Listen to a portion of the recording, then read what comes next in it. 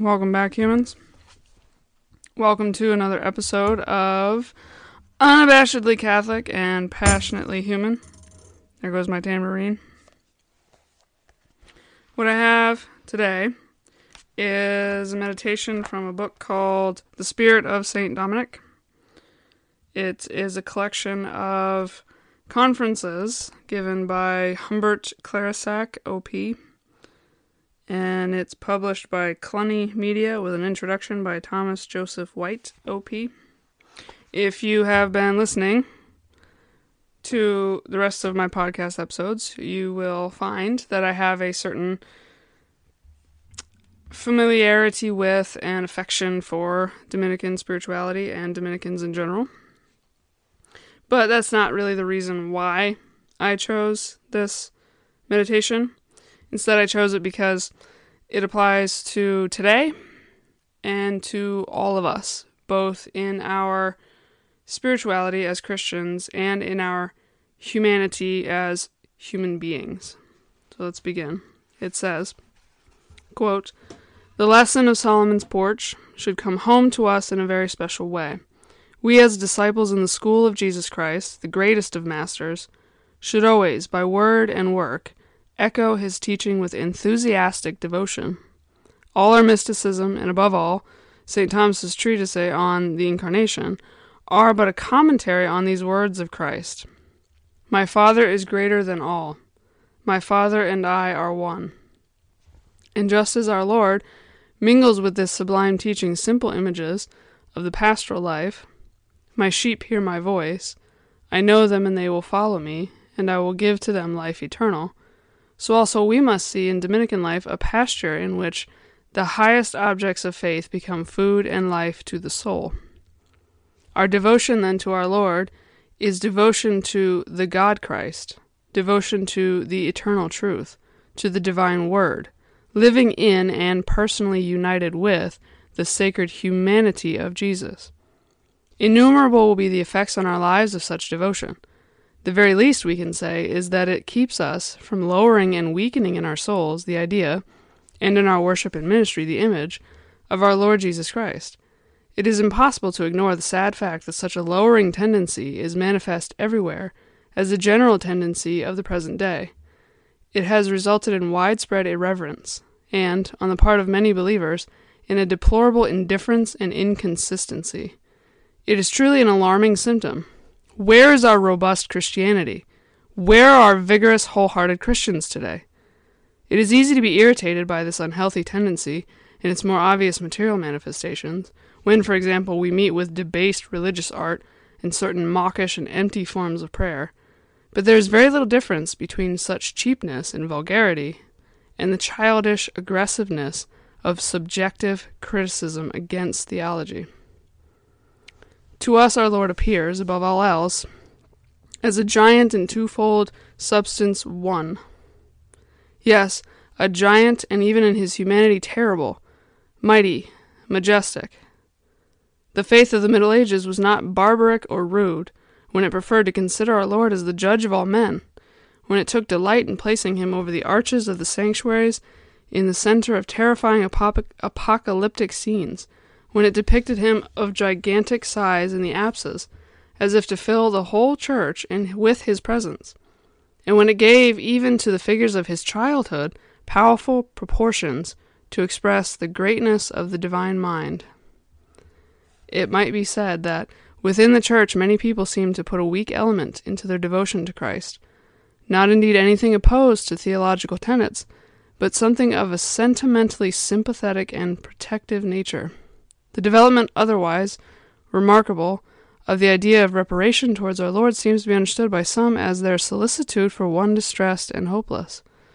And even chivalrous worship contains something of a sentiment of pity for the weakness and destitution of the object of its devotion. Our devotion to our Lord leads us further than these considerations. We in no way repudiate our simple duty of advancing on earth Christ's accidental glory, but first and before all, we rejoice in glory in his essential and eternal glory, which is immutable and inalienable. We do not lose sight of the crown of thorns, but we strive to see shining on his brow the diadem of the divine attributes, Christ dies now no more, says St. Paul. He is not only beyond the reach of the blows of his enemies. Even on the cross, the divine person drank bliss at its source in the beatific life of the three in one, but also his great work as our Redeemer, if apparently doomed to fail, must ultimately be crowned with the triumph of his divine attributes. Truly, no devotion to our Lord, no zeal for his glory on earth, could be worthy of him, if irreconcilable with, and estranged from, a living joy in his divine and eternal glory. Our Lord's only prayer for himself had no concern for his own accidental glory on earth, but, as it seems, the full splendor of the eternal glory of his risen humanity. Glorify thou me, O Father, with thyself, with the glory that I had before the world was, with thee. We may reserve our protecting compassion for men on earth. It is our duty to work till death, if need be, for the interest and salvation of their souls. But for pity's sake, let us talk less about the interests of our Lord. Let us pay to his eternal glory and beatitude the homage of our joy, which is the true mark of supernatural love. Let us preach and spread abroad the greatest glory of our divine Lord. I have sufficiently pointed out that it will not exclude rejoicing in his cross. We're going to take a quick break right there. And when I come back, I will unpack this and explain what a lot of those big words mean. I'll be right back. Okay, back from our break. That was a long meditation, and I apologize. My voice sounding a little raspy. I've had stuffed sinuses with allergies lately. But what does this mean? What does all this long meditation mean?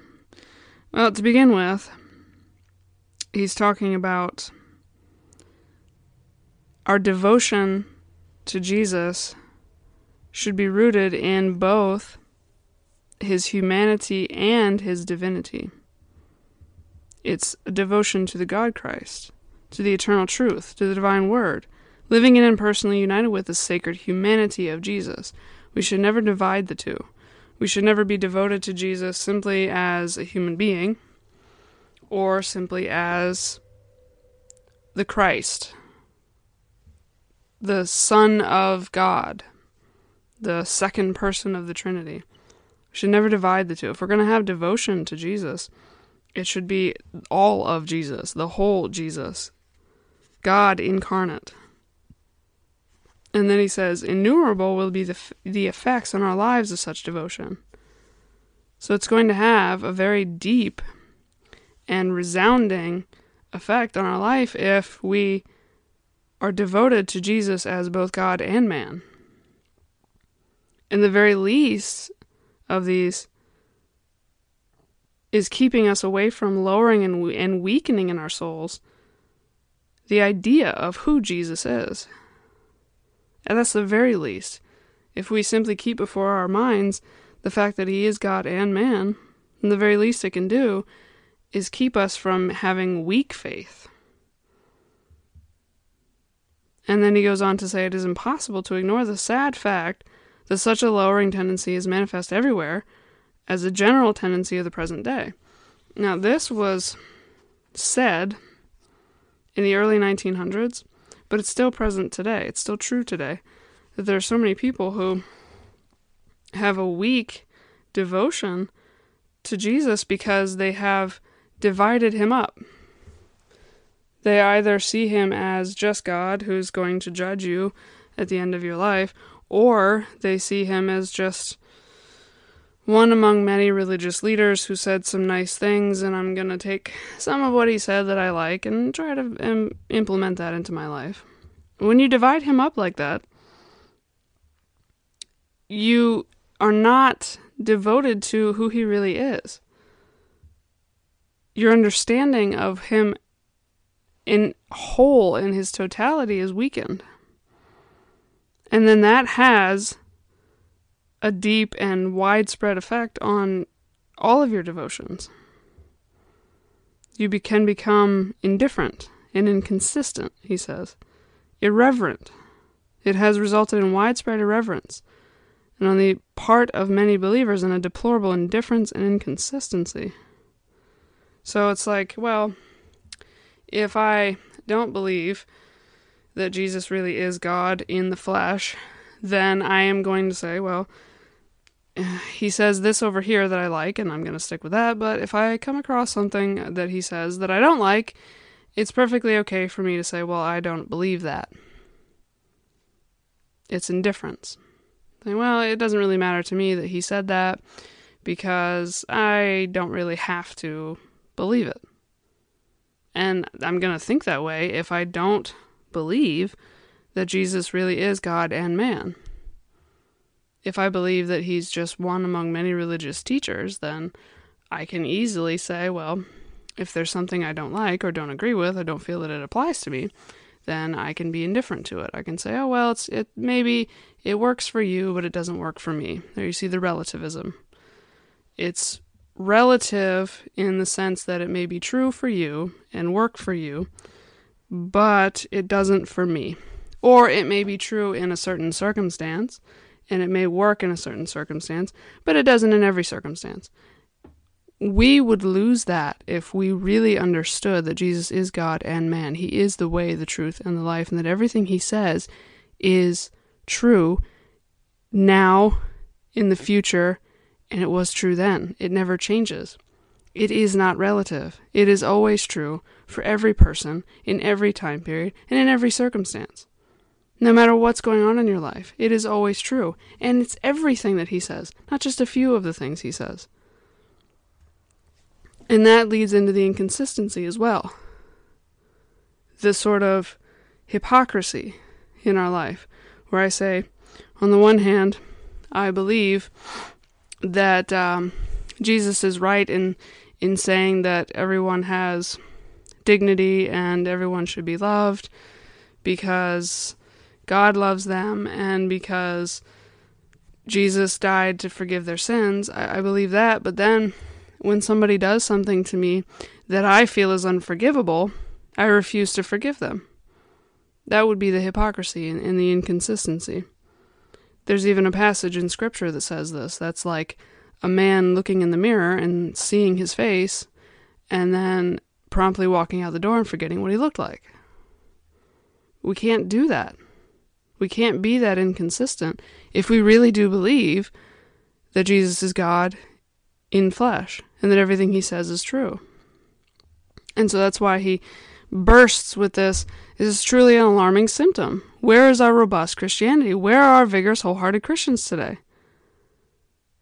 And he says it's easy to be irritated by this unhealthy tendency in its more obvious material manifestations, like I just listed. And he gives some examples. Debased religious art and certain mawkish and empty forms of prayer.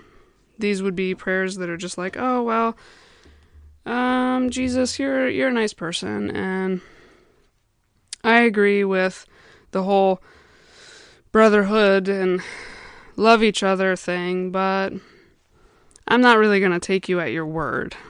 I'm not really going to believe everything you say. I'm just going to say, oh, it's nice to love everybody. It's like Barney, I love you, you love me, we're a happy family. But it's empty. And it's childish. It's not robust, and it doesn't affect every part of my life. And he says in this book, continues on, there's very little difference between that, cheapness and vulgarity, and the childish aggressiveness of subjective criticism against theology. What does he mean by that? He means you saying, I don't like this teaching because it makes me uncomfortable. I don't think that it applies to my life and my experiences. I don't feel that it applies to the 21st century and the things that we're dealing with today. So therefore, I am going to say that it's problematic and evidently not true. He calls that childish and aggressive subjective criticism. saying that for me personally, subjectively, it just doesn't work, and I think it's not true. And it's interesting here, he characterizes that as being both childish and aggressive. It's like a toddler throwing a temper tantrum because you took the toy that was broken away from them. And you try to explain to them that it was broken. It doesn't work. But they still hold on to it with everything that they have, and they scream and they cry. It's a blood-curdling scream. It's aggressive.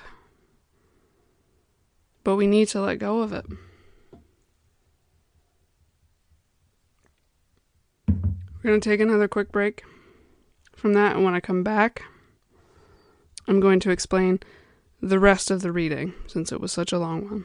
So quick break again. I'll be right back.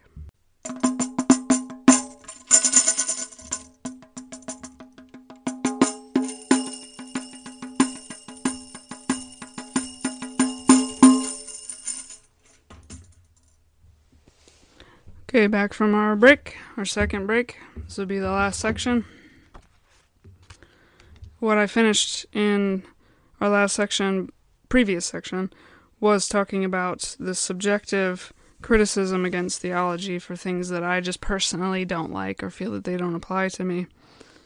And now I'm going to go into the last paragraph of the devotion that I read,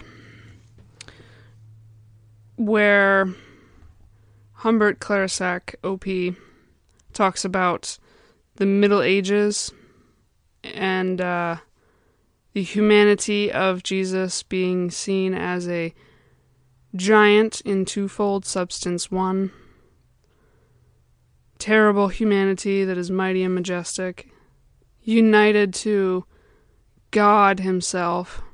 He's a giant in twofold substance, yet still one.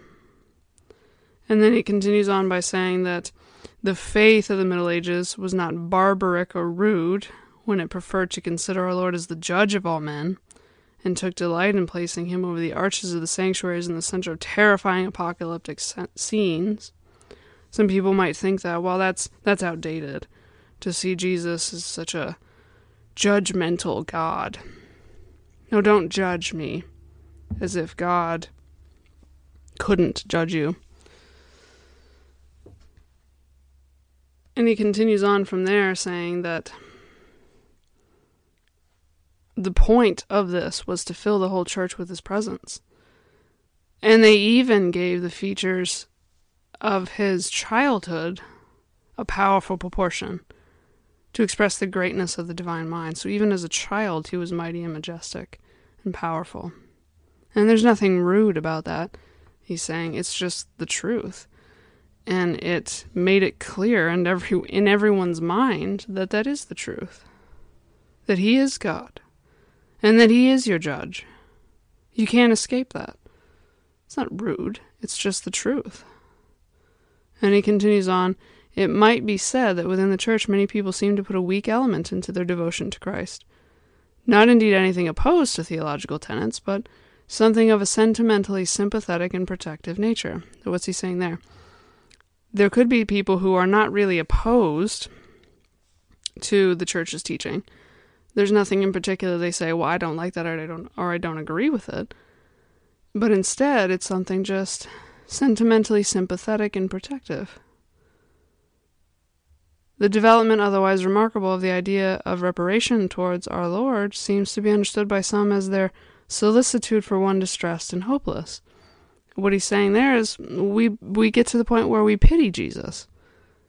That our idea of making reparation for our sins to him is out of a sense of pity. Because he's distressed and hopeless. We're sentimentally sympathetic toward him. And we're protective of him. As if he's just a defenseless little child that needs us to protect him. Like, oh, I'm sorry, Jesus, I said something that offended you. Oh, I'm so sorry. Here's a cookie. Excuse me? He's God. He's not offended by what you said because he's so immature that it hurt his feelings. He's offended by your sins because they damaged you. And furthermore, they damage your relationship with other people. So again, when we lose that full understanding of who Jesus is, we can become this. We can say, well, I don't disagree necessarily with what Jesus teaches. I simply see him as somebody who needs my protection. And I'm going to apologize to him for my sins because, well, they upset him. They hurt his feelings. No. That's equally as subjective and weak as the other side. It's not as aggressive as the one I explained previously of saying, well, I just disagree with that because I don't think it applies to me. It's not as aggressive as that, but it's still weak. And he continues on in this devotion to say, even chivalrous worship contains something of a sentiment of pity for the weakness and destitution of the object of its devotion. What he's talking about there is like chivalry where a gentleman would take care of a lady because she's so helpless and weak. Because we have a sentiment of pity for the weakness and destitution of the object of the one we are devoted to. So it would seem like, oh, well, he's being a gentleman. He's doing as he should. But he's really only pitying the person he seems to be devoted to. And that's just as weak. Our devotion should, as he says, lead us further than these. We in no way repudiate our simple duty of advancing on earth Christ's accidental glory. But first and before all, we rejoice and glory in his essential and eternal glory, which is immutable and inalienable. What he means there is, we don't look down on the everyday duty we have as Christians to glorify God on earth with our own lives. Other people can see the glory of God. That's what he means by the accidental glory, where they see the glory of God in our own lives and in our devotion. And it may be a prayer we say, or it may be a song you sing, or it may be a piece of artwork. They can see the glory of God by that. It's a simple duty. It's something we should do. But first and before all of that, we rejoice in glory in his essential and eternal glory, which is immutable and inalienable. It means it doesn't change.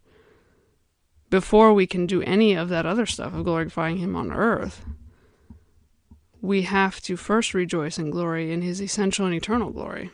And what he also means by this accidental glory is when Jesus becomes man. He had glory before he became man. And we should rejoice in that. Not just rejoicing in the fact that now he's visible, now he's human, now his glory can be made known to all. We shouldn't just rejoice in that duty, or in him becoming man, but we should also rejoice in the fact that he was always glorious, and that it never changes. And finally he says, we do not lose sight of the crown of thorns, but we strive to see shining on his brow the diadem of the divine attributes. And in the last sentence I read, I have sufficiently pointed out that it will not exclude rejoicing in his cross. We should always, always rejoice in the cross of Christ, in his suffering, and never shy away from it. His great work as our Redeemer, if apparently doomed to fail, must ultimately be crowned with the triumph of his divine attributes. Just the fact that God himself chose to do that, even if it did fail, even if it didn't save us. We still remember that he is God. He is glorious. He has those divine attributes. And just rejoice in the fact that it was God himself who chose to do this.